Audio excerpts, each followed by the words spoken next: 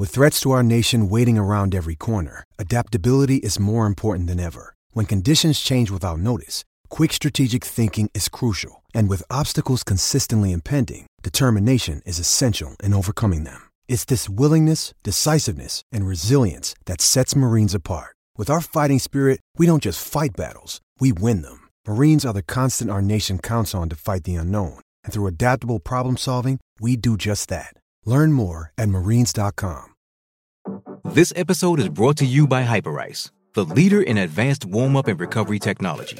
They have tons of innovative products, like Venom heated wearables to help soothe sore back muscles, Normatec compression boots to speed up recovery and increase circulation, and Hypervolt massage guns to improve mobility.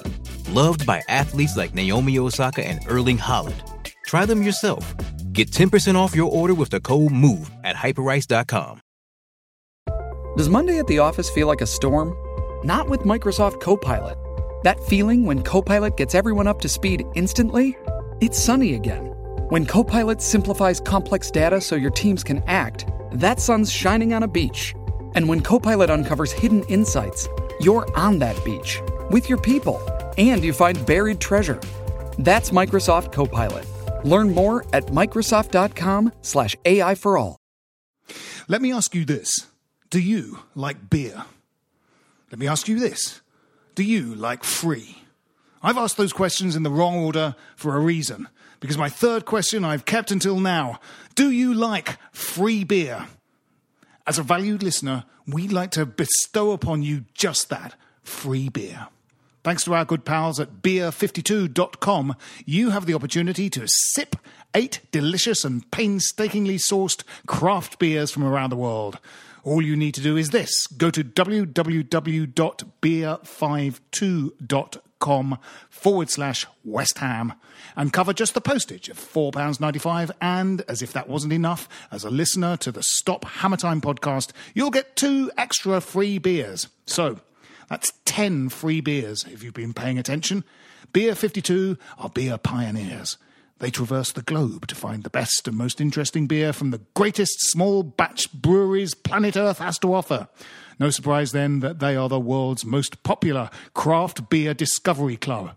Each month, Beer 52 delivers a case with a different theme. Themes have included German, Korea, Belgium, South Africa, California, New Zealand, and many more. But they haven't forgotten their roots. As an independent UK company, Beer 52 are also passionate about the UK craft beer scene. The beauty of Beer 52 is that you can leave any time. The power is in your hands, as well as the best, most interesting beer money can buy. Your case will include the award-winning craft beer magazine Ferment, which explains the theme and individual beers you'll receive, and a beery snack is thrown in, just to top it all off. You don't like dark beers? Who cares? Choose the light plan. Easy. Just go to www.beer52.com/West Ham to get your case free. And don't forget, right now, the Stop Hammer Time podcast listeners will get 2 extra free beers. I thank you. On Stop Hammer Time this week, a convincing 3-1 defeat of Southampton, a triumphant victory, or was it? Was it in fact just a ploy by Gold, Sullivan and Brady to win the fans over momentarily? Was it in fact not a win? Was it a defeat? Was it a defeat for democracy and fair play? That's what Jim Grant thinks. I disagree. I think we should be more generous about that win. It was a good win. We'll discuss all of this and more on Stop Hammer Time. Hello, my name is Phil Whelans and welcome to Stop Hammer Time. On Stop Hammer Time this week, as always, Jim Grant. Good evening. Hello, Jim. Hi. Coronavirus? Not yet. Not yet. I'm working on it. Well, keep working on it. Yeah. That's right. Yeah. You've got to. Yeah. You have to be patient. It'll come. Yes, it'll come. I think I'm going to let it come to me. Are you licking door handles as I suggested you do? Because that's you're not. Well, that's what you should do. Yeah, maybe I should try that. Try harder. Yeah. Just try harder. Yeah. You'll get it. Don't worry. Yeah. Don't worry. You'll pick it up. Right. I know that it seems like everyone's got it and you haven't, but it doesn't mean. Yeah, I am feeling left out. Yes. I mean, don't feel not isolated. self-isolation, obviously, because that would be a absolutely. foolish thing to do in my attempts to catch it. Yes. Yeah.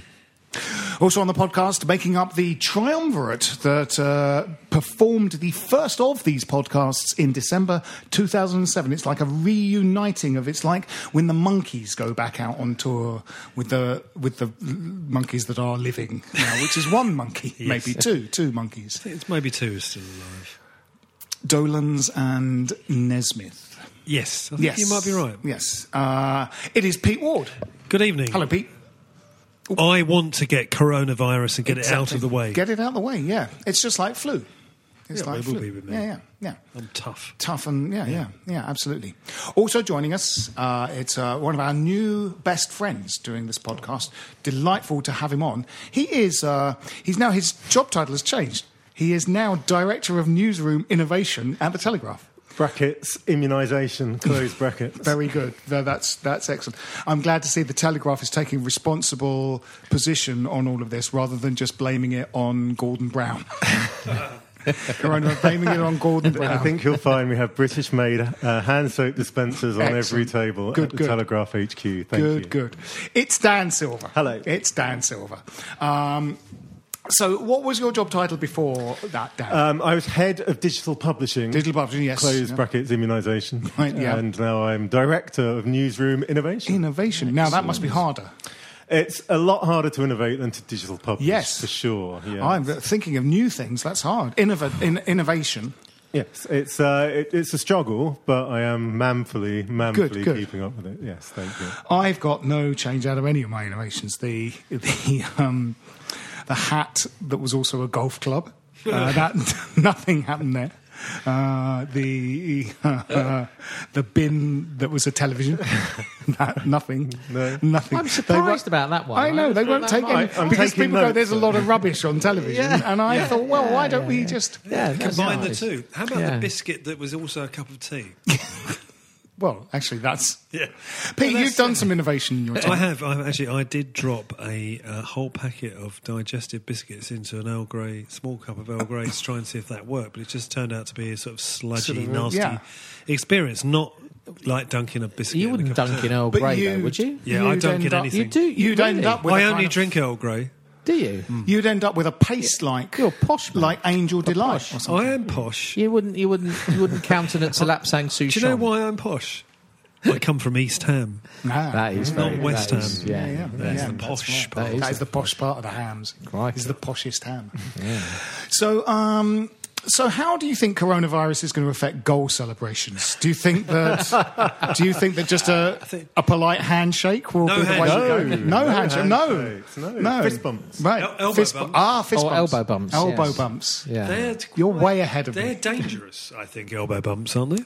Potentially really dangerous. You could miss someone's elbow and... Well, the relative heights of the footballers, yes. I mean, Diop elbow bumping Bowen would possibly produce some kind of head injury. Antonio didn't look as though he welcomed the attentions of Haller on after his goal, did he? Haller seemed almost kind of orgasmic that Antonio scored a goal. Yeah. Well, a happy Haller is a good Haller. Yeah, absolutely. So the overt homoeroticism of goal celebrations will fade away with coronavirus, do you think? Do you think there will be hand sanitizers at the side of the pitch? Do you think that's going to... That's an idea, isn't it? Yeah, that's a great. Instead of water bottles. Yeah. I do think the knee slide thing now has become so ubiquitous and boring, isn't it? Every goal is celebrated with this knee slide. They should introduce AstroTurf. Yes. Back onto the pitch. That will put an end to that. To deter them from... Yeah. In fact, goal celebrations have become a little bit boring, I would say. They have.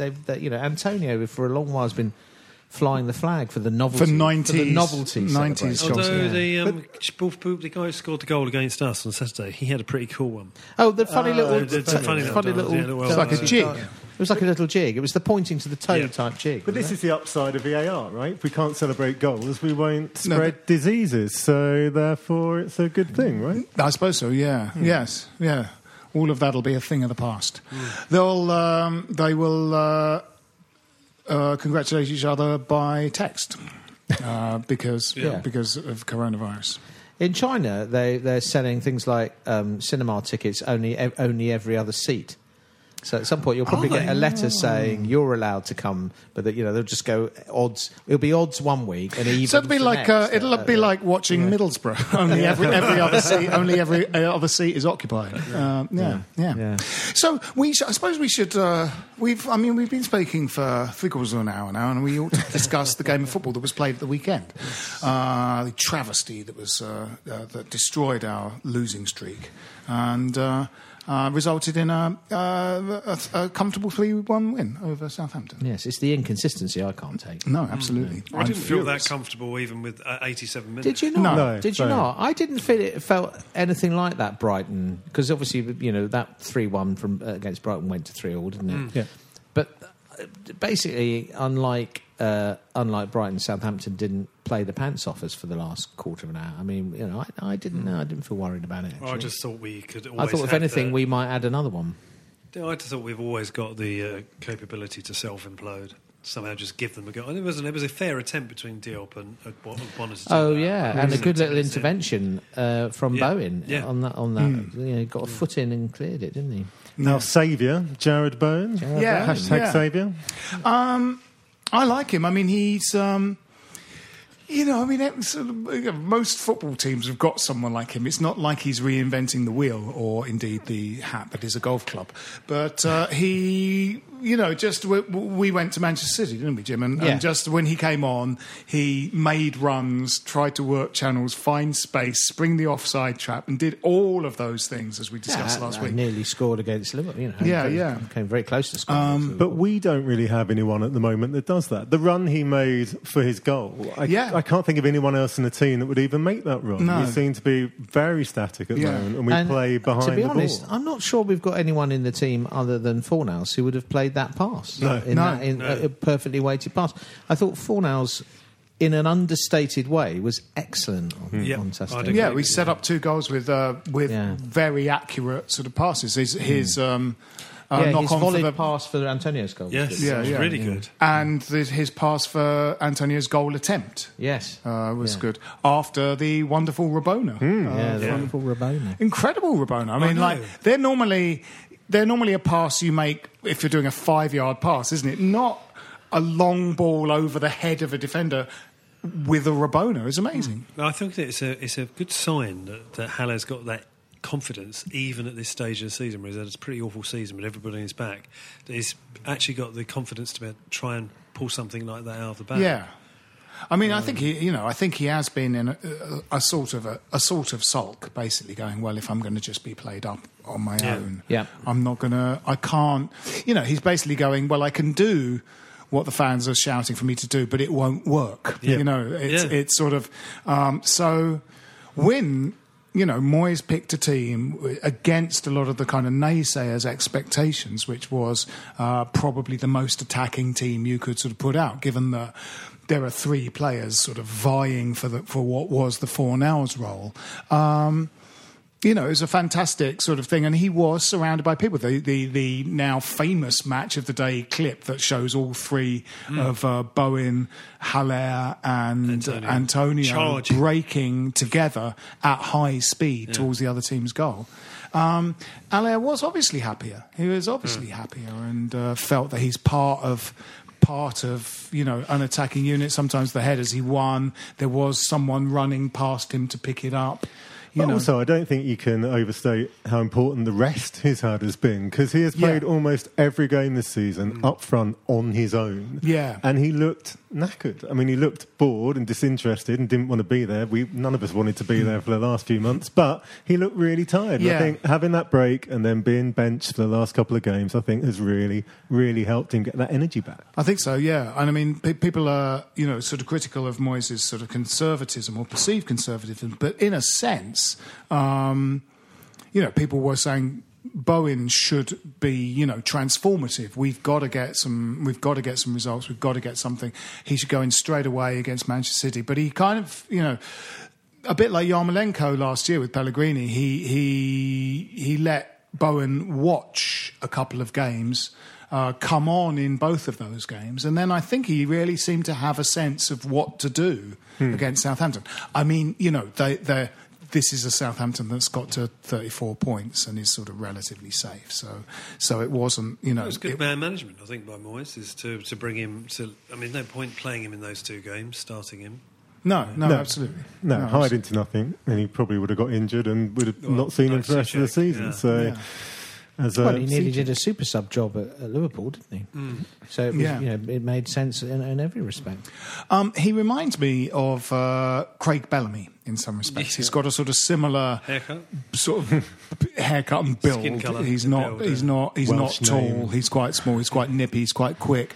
But his movement is really good, and he's always looking. He's a pest, isn't he? Yeah, he's always looking for how to hurt the opposition. Where can I run to where a defender won't be? You know. Mm-hmm. But with added defensive cover. I mean, I was really surprised by how willing he was to get back. That last-ditch tackle he made that kind of kept us in the lead was incredible. Again, I don't think there's many of our forward players that would make that kind of cover and tackle. No, it was good, wasn't it? I thought it was a good performance.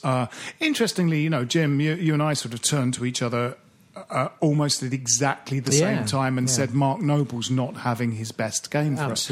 But we won it 3-1 and he sort of captained the team. He wasn't sort of fucking up right, left and centre and was a dreadful embarrassment. He just didn't have his he didn't have his best game. And in fact, one thing he does better than most is a kind of long crossfield pass, and he did do that once or twice. There was one to Antonio that sort of nearly resulted in a goal. Yeah, and in fact, I think the sort of second phase of play from that pass might have been the goal, but it was just a long pass. Yeah, that found we its were man. saying to each other a few weeks ago that sort of Moyes after the kind of those difficult two away games to City and Liverpool, he needed to find very, very, very quickly a kind of setup and a formation that was going to be one that you could stick with more or less and would deliver goal scoring opportunities and yet not make us completely ridiculously exposed at the back. And he seemed to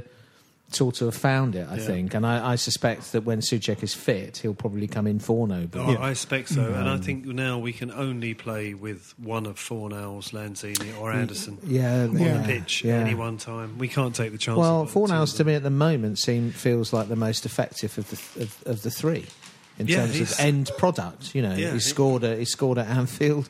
He's got 2 assists on Saturday. He's actually coming up with the goods now. I think that surprised Moyes. I don't think Moyes fancied him. No, he didn't seem to rate him to start with, did he? Even though at the end of Pellegrini's reign, Fornals was setting up all of our goals. He was providing assists left, right and centre. I mean, he was our main attacking threat. And Moyes just came in and went, nope, I know, I'm going with the player I know, Lanzini. And I think his gradually, presumably in training, worked his way back in. He just has to, I think he did have to sort of cast he is cautious, isn't he? I think when he came in the last time after Bilic, he sort of ran a rule over the players. He picked 11, sent them out against Watford. Jim, you and I went to that game.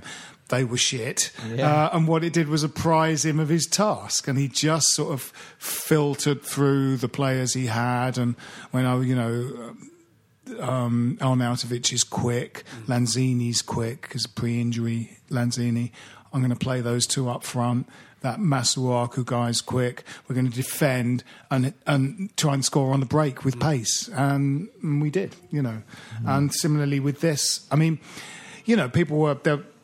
I think I said last week there was that YouTube video of Fornals doing something fantastic at his Spanish club and a lot of sort of fury going, why is he not getting in? Why is he not getting... And they're like, well, he has been playing better in latter Pellegrini, but nothing like that clip. And he's not sort of super quick, not super fast. So I can see Moyes' sort of scepticism at the beginning when Anderson's coming back. He knows Lanzini likes Lanzini. But I think, Fornals will have shown him enough to sort of play. Let's keep talking about this after this message.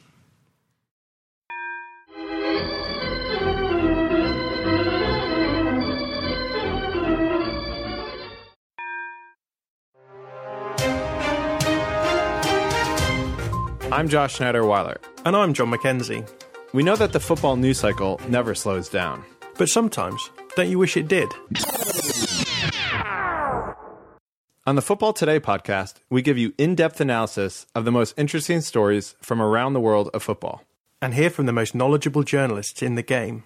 You can listen to each episode in the time it takes for a single commute. So join us now and subscribe to Football Today, wherever you get your podcasts. Welcome back. So, Football Today podcast. That's a sort of general all football podcast, and they talk about the world of football. It's interesting because I don't know any. I don't have Sky, so I don't know anything about sort of foreign. So when people like Klopp and Pochettino turn up, I don't know who they are, and Bielsa and stuff like that, and often players that we buy. I wasn't aware of Anderson at Lazio. And they do ones about sort of foreign clubs, and they did one about. They did an episode called West Ham Lost Its Soul, and I think that's probably about the fall of West Ham and current protests and stuff, which we should probably come to after. Anyway, it's called Football Today, and download it where you get this, presumably, where you get this podcast.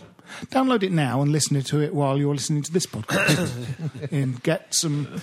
Those Beats by Dre headphones must surely have a way of having one podcast come into one ear and one come into the other ear. That's another innovation. I am taking notes. Dan. Telegraph branded double podcast earphones. Listen to music in one ear. You can sync them so they go. They actually alternate, but they alternate very, very fast.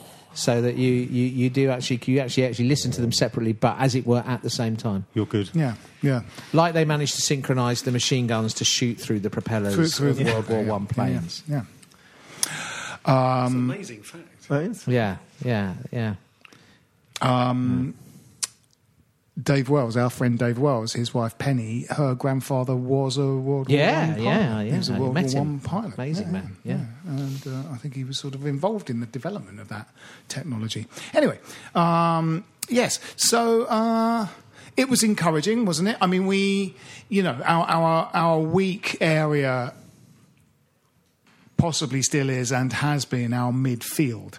Actually giving just two of them the job of being the midfield and sort of saying to nominally our sort of third central midfielder, if that was Fornals, you're actually part of the front lot, not part of this lot, was good in a way, because we have had three people sharing a kind of two-person job, especially when we bought Souček, because suddenly we had Rice, Noble and Souček, and sometimes Snodgrass kind of as all-out defenders. And I mean, it was nominally it was a sort of, I suppose nominally it was a 4-4-2, wasn't it? But actually, it felt quite fluid on the pitch. It felt, at times, felt like it, 4-3-1-3. There was a lot of good movement and interchange amongst those front four. And we've really been lacking that movement ahead of the ball and those good runs into space. And, if people are making the right kinds of runs, players like Fornals will find them with good passes. What it meant was, I felt that, manfully, though Rice always does, we still lack mobility in that central midfield with him and Noble. And, you've mentioned that they're not really an ideal pair. And we will always cede possession. If those two are in midfield like that, and the other, Fornals and Bone are going to have attacking, mentality, and we want to get them up the field.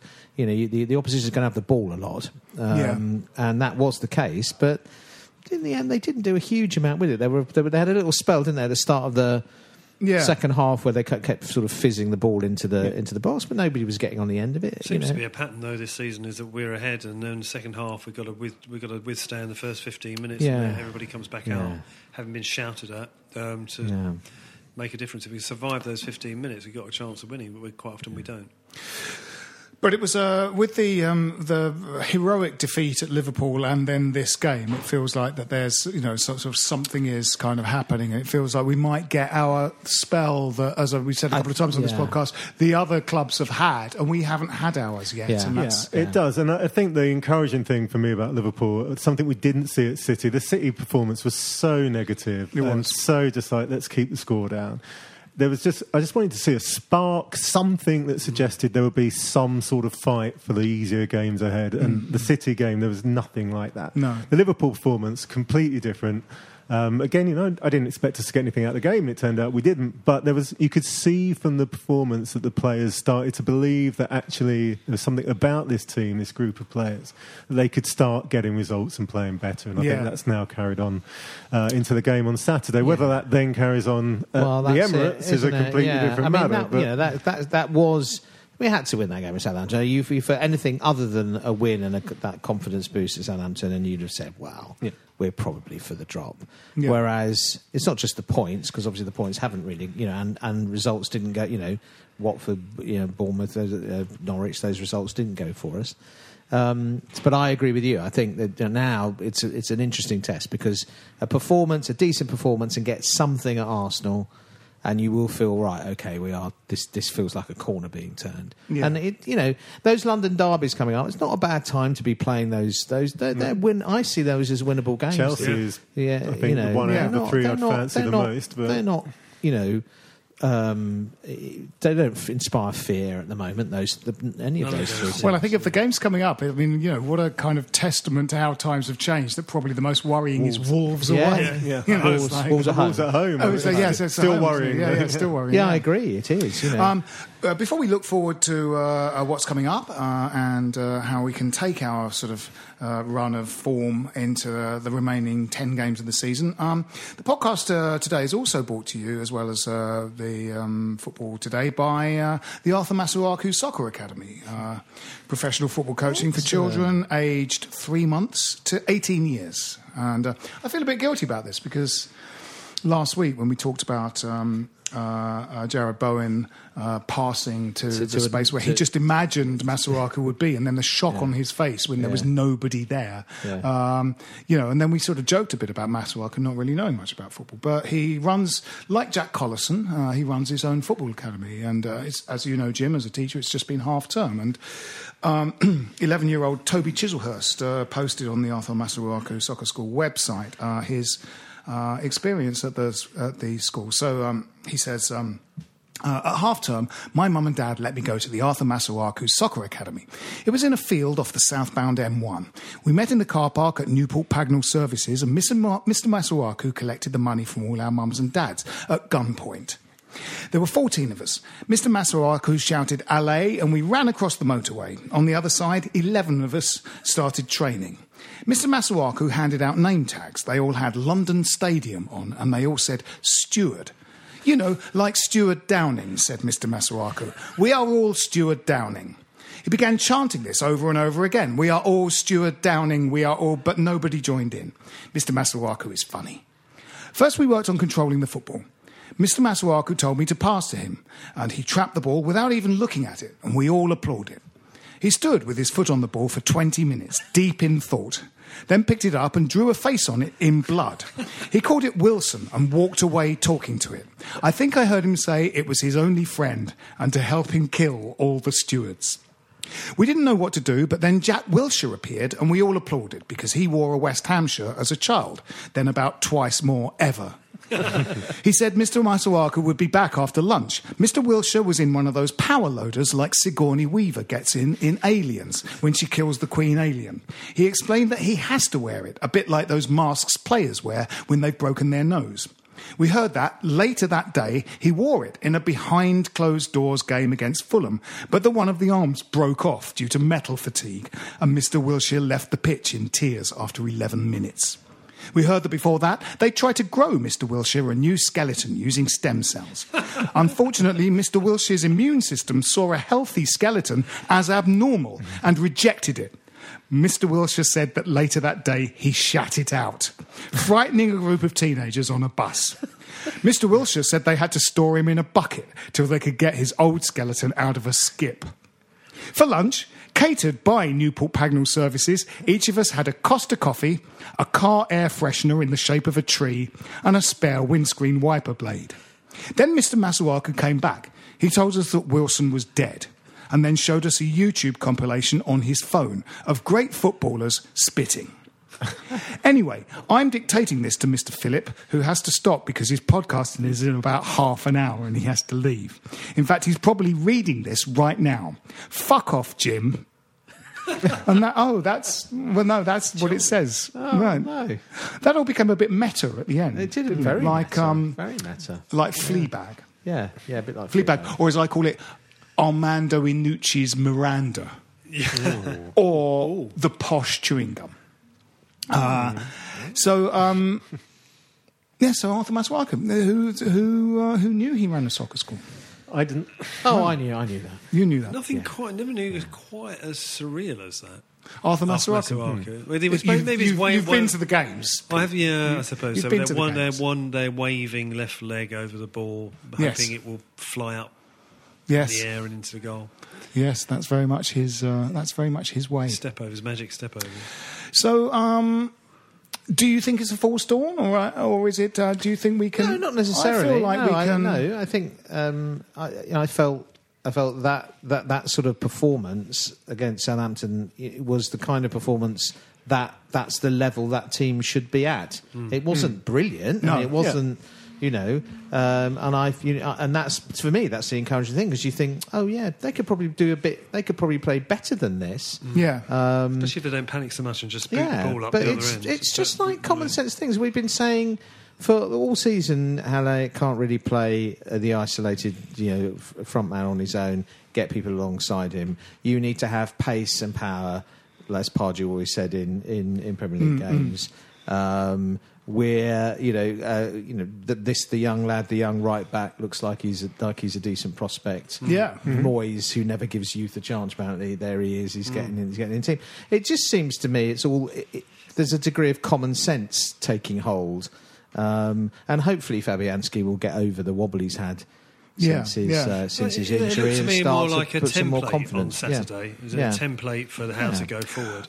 And in the way we played when Moyes was in charge before, when he found that formula and template to play with Arnie up front, given a free role. I do worry. Look like I do worry about conceding that amount of possession to better teams, though. I think better teams will hit us harder. I wonder if it was set up differently for that reason. That might be the case.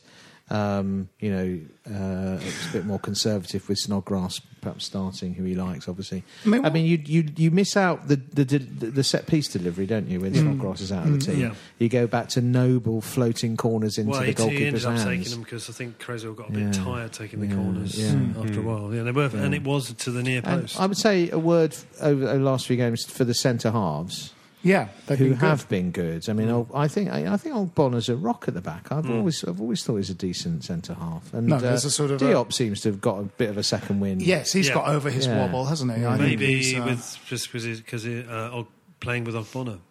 I mean, I think that mistake against Brighton. I mean, it was sort of one of those things. And as you said, Jim, it's actually more a three-way thing. Fabianski at some point could have come for that. I think two central defenders waited for him to come for it. He didn't. So then they waited for each other. It was just a compound sort of mistake. But I feel that they're a pretty good defensive pair. Fabianski's category. I mean, there was the catastrophic, obvious error against Liverpool, but he saved one into the net against Liverpool. He arguably kind of was positionally wrong for Liverpool's third goal. He probably should have saved the near post shot from De Bruyne at City. He's not been at his best since he came back from injury. There's and I think he's admitted that, hasn't he? No. I think he had a decent game at the weekend, and I think he's fine. Absolutely, he's our best goalkeeper. Definitely. What a season it's been for goalkeepers. We've had four. Well, it's cost us, hasn't it? It really has cost us. You look at how many points we've dropped due to goalkeeping errors. It's going to be at least 12, isn't it? Yeah. I think those, that win at the weekend and the 3 points it gave us, in a way, it sort of is a testament a bit to Moyes in that Bowen came into a team on Saturday, saw lots of the ball, didn't look out of place, didn't look like I'm playing with 10 strangers. He seemed to know what the setup was and how it was including him and what he should do. And that's really good, because quite often we've bought, we serially buy footballers that they just don't know really what they're doing. Caleri, Zaza, they were both played on their own up front when I don't know how they played in Italy or Spain, but Caleri got a hat-trick for us. He did, didn't really seem to sort of work for either of those guys. And we're constantly, bringing in players and playing them sort of out of position, whereas Jarrod Bowen seemed to see as much of the ball as he wanted to, and there were plenty of other people. Sorry, go on. Probably, that meant that we weren't sort of relying on him to save our season on his own. Yeah. We could do with a folk hero right now, though, couldn't we? Imagine, as well as Antonio.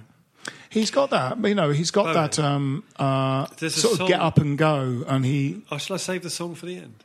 But, the showbiz dictum is always end on a. We'll save it for the end. There's a song I found out that whole City fans sang for Jarrod. Right. Jarrod. Well, we're probably hoving in on the end of the podcast. I'll start it off and we can all... Okay. Well, that's a lot of pressure. That's a lot of pressure. Right. Yeah. We'll Shazam you doing it, and then we'll send that off to the internet. We'll send that off the internet, and then some kind of auto-tuned voice will come back and sing it back to us. So it's Arsenal on Saturday. Yes. We're going to that, Jim. We are. Unless you've given my ticket away to just a random stranger. Technically speaking, I'd like to say it's not your ticket. No, I mean, but I've got a claim on it. You have a sort of, it's mine. Well, really. Yeah. Well, no, it's not. It's not mine. Anyway, we are going. We are going. So I can. And I haven't got to work that Saturday morning, so we can get totally pissed beforehand. Go to the faltering fallback. Yeah, that's a good idea. Drink heavily. Yeah, drink heavily, and then whatever happens, from my flat. We'll enjoy it. The pain will be numbed, or the joy will be enhanced. Yes. Stop Hammer Time listeners, make contact and see if you're there as well. Anyone we know going? I'm not sure. I'm sort of hopeful of that game. I mean, that bloody 3-1 defeat. That was a real low point, wasn't it? Because they were so terrible. They were one of the worst teams. They're probably the worst first team in the first half we played against at the stadium. Yeah, they were so unbelievably bad with that kind of kicking it out, pushing it back, not going anywhere with it, and we should have been 2 or 3 up at half time. We should have been. And then to sit back and just watch Ozil waltz through midfield and the defence. Yeah. It was particularly galling. Yeah, but I mean, it's difficult there, isn't it? It seems to be, we often go there with sort of low self-esteem, don't we? That under Allardyce, didn't we go in 1-0 up and eventually lose 5-1? Yeah, Collison scored in that game. Yeah. But we've actually put in some quite decent performances there in recent years, and but not got the result. Anything, I mean, that League Cup game where both teams played B teams, and it was it was a question of the worst. It was like the team that didn't want it horrible most lost that game. But then we did have the first victory there. Of course, we had one shot and they had about 108. Robert it kind of balances itself out. There was a Zamora goal. I was at that game. There was a force field in our goal that day. The ball wasn't going to go in. No, I was there 5 minutes after full time went. I still thought they were going to equal. I think the ball was going in the net a couple of times that game, and then just hovered on the line, and then blew back out again. Yeah. Green was immense that game. Incredible. Absolutely immense. I was on holiday. I had to listen to it on the radio. I mean, it was one of the most one-sided games, nail-chewing games to listen to on the radio. It was so one-sided, and we won it. Yeah, it was a great goal. It was a tremendous goal. Tevez lobbed it, didn't it? No, it was Zamora. But it was a pass from Tevez. It was a long ball, as far as I remember. And he lobbed it over Lehmann, didn't he? Yeah. It was a long ball from someone. I think it was Tevez. Was it? Yes. I mean, I wonder if he will sort of replace somebody with Snodgrass just to put in a bit of sort of grit. He might. But, Well, it's difficult, isn't it? But it's a sort of a change of shape that you think might sort of undo all the good work of the weekend, because part of what made that performance good was the shape, And I think, Arsenal's defence is there to be got at. But if you leave yourself open, we will get torn apart. And I cannot see Moyes taking the gamble of, I'll go at them then. I think he will go conservative and not risk being torn apart on the counter. One thing that would help not being torn apart is, putting someone on the centre line for when a corner is taken against us. But leaving someone up at most points in the game is like, I think it was was it City where they had a corner, we headed it away and a break was on, but just no one was there. No one was, just one pass to someone standing on the centre line like Bowen or, Fornals would have carved them open, but we just didn't have anyone standing there. There aren't many teams who do that anymore. No, but I mean, nearly everybody has everybody back for corners. Yeah, so but it's a bit silly. Really wound me up on Saturday was how bad we were at throw-ins. Yes. When Ngakia took a throw-in, there was nobody showing for him at all. He doesn't look he's only just started to take them on Saturday. Yeah. But players are standing like, well, if you can reach me, then reach me. And it's like, no move for him. Losing possession from throw-ins really winds me up. As a former football coach, nothing makes me more unhappy. Well, winning a throw-in near your goal is almost penalising you, isn't it? I mean, that's the way we take them. Yeah. That's been the case for a long time. In most levels of football, it's like you'd rather not have a throw-in near your own goal. I think those are like really difficult. Or no one ever takes a quick throw-in now. No. Quickly get it out of there before they close you down. No, it's true. So we have a hard run of games, and then our sort of final 6 games of the season, 5 or 6, are sort of the winnable ones, aren't it? So for us, it could go up to the wire. But without overloading it with significance, it feels like, there's a possible corner turned with the combination of the Liverpool game and the Southampton game, and we might get something out of one of these. Dan, you said earlier you felt Chelsea. I think Chelsea are vulnerable, but I do worry the other teams around us are also starting to look a bit dangerous. Yeah. I'm speaking to a colleague today who's a Watford fan, obviously cock a hoop after beating Liverpool, but he's saying, with the players we've got, we shouldn't be down there. And it's like, we all think that. We all think that. We're all better. Villa have got good players. We've got good players, obviously. Brighton are kind of getting sucked in, but well, they're in there. They're the team that might drop. That's falling. That is struggling. I'd say Aston Villa haven't got a good squad. They've got good players. Well, they've got one or two good players, squad, but it doesn't gel. I mean, obviously Grealish and McGinn, who's injured. But they don't have a decent striker. They don't have a decent striker. Is he out for a long period of time? I think McGinn's out for the season. That's why they got Drinkwater in. Massive loss for them. But Reina, I think, is a good signing for them, and Reina could actually... Reina, he's been a bit iffy at some of the goals, but he's a good... But we would be happy with him as a And I think they'll take heart from the cup final and potentially use that as a springboard to get a bit of form. So, I think, yes, it's nice that we've got a little bit of form back, but... I'm still got my natural pessimistic. Fortune's always hiding. Well, we want our run. How's it going to go wrong? I think they've all had a run, the sort of teams that look dead and buried, Watford and Norwich particularly. And Villa's had a run. They've had some good results, and we haven't really had that yet. We've had a managerial change, and we're sort of, we're sort of due that. And I think whether it comes, after we've got through this next sort of 4 or 5 games. I think it has to go. I think if we're going to stay up, we have to do something in these next 4 games. Yeah. I think we have to, because otherwise we are going to be right near the bottom at the end of it, just on the fact that we won't have picked up points, but also then every one of those winnable games becomes massively pressured. And you can't you're not going, and we'll have to win most of them. So I think it's absolutely vital they go balls out together. That's why I hope he does. I think it should be shit or bust at the Emirates. I don't think th'll be looking forward to playing Haller, Antonio, and Bowen. I mean that is that's an attacking 3 that has got kind of different weapons to chuck at you and pace to burn. I mean, I love the way, I love it when Antonio just knocks the ball past someone and just goes, I'm just going to run faster than you.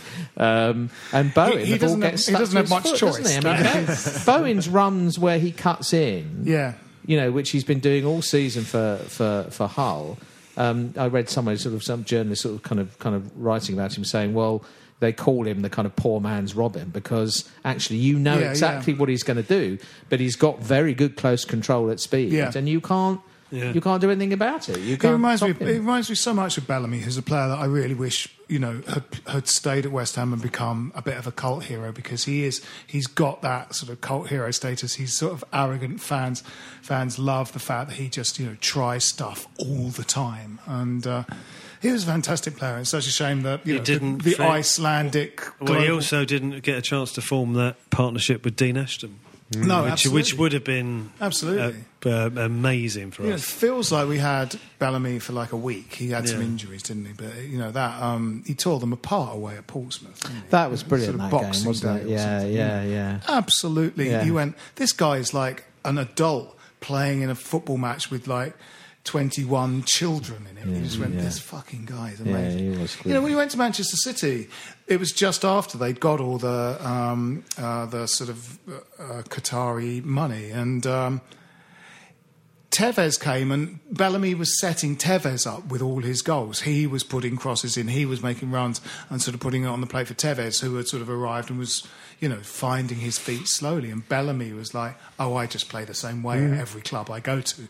I just turn up, start playing. He's one of those players that never has to fit in. He just turns up, puts his boots on, different colour shirt on. Huge swagger. There was fantastic footballer. I think he might have scored 2 goals in that game against Portsmouth and kind of made all the others. But the goal he scored, when the ball comes through in the box, he kind of beats a man, and then he looks up. Yeah, he's in the penalty area with people kind of buzzing around him, and he just kind of with his studs on the top of the ball just moves the ball slightly and then pops it into the top corner. It's brilliant. He's an amazing player. And then Bowen's got the constant movement is. That's what Bellamy's game was about, was like finding space all the time. And Bowen's, not putting too much weight on the lad's shoulders, really seems to like have that kind of, he wants to be a nuisance to the other team's defenders, Sacco had that a bit as well. So, do we want to do our Bowen song now, Pete, or do we want to do predictions? Predictions, yeah. So Arsenal, Jim, 2-2. 2-2. Dan, I think we're going to lose.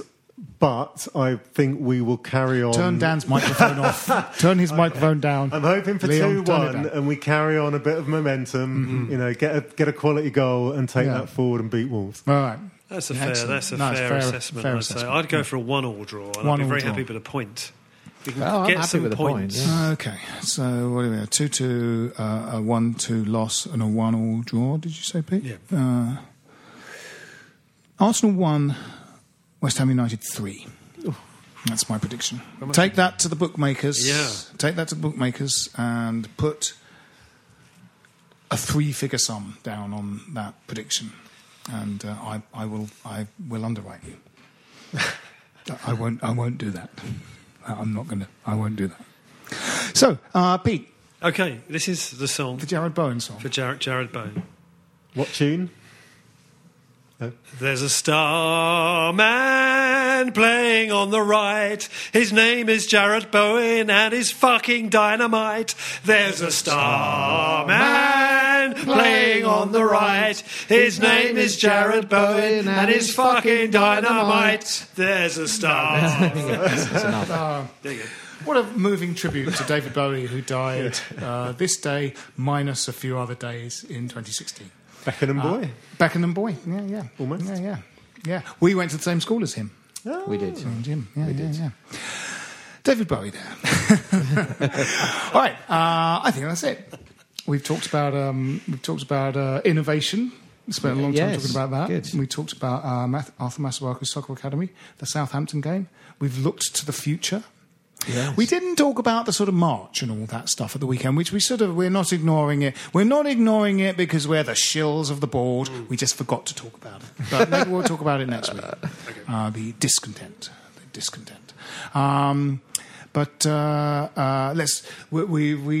been a positive note today. So with me have been Jim Grant. Cheerio. Pete Ward. Good night. Dan Silver. Good night. Come on, you Irons. This is a Playback Media production. Get all the associated links for this podcast at westhampodcast.com. Sports Social Podcast Network. Hello, it is Ryan, and I was on a flight the other day playing one of my favorite social spin slot games on ChumbaCasino.com. I looked over at the person sitting next to me, and you know what they were doing? They were also playing Chumba Casino. Coincidence? I think not. Everybody's loving having fun with it. Chumba Casino is home to hundreds of casino-style games that you can play for free anytime, anywhere, even at 30,000 feet. So sign up now at ChumbaCasino.com to claim your free welcome bonus. That's ChumbaCasino.com and live the Chumba life. No purchase necessary. VGW. Void where prohibited by law. See terms and conditions. 18+.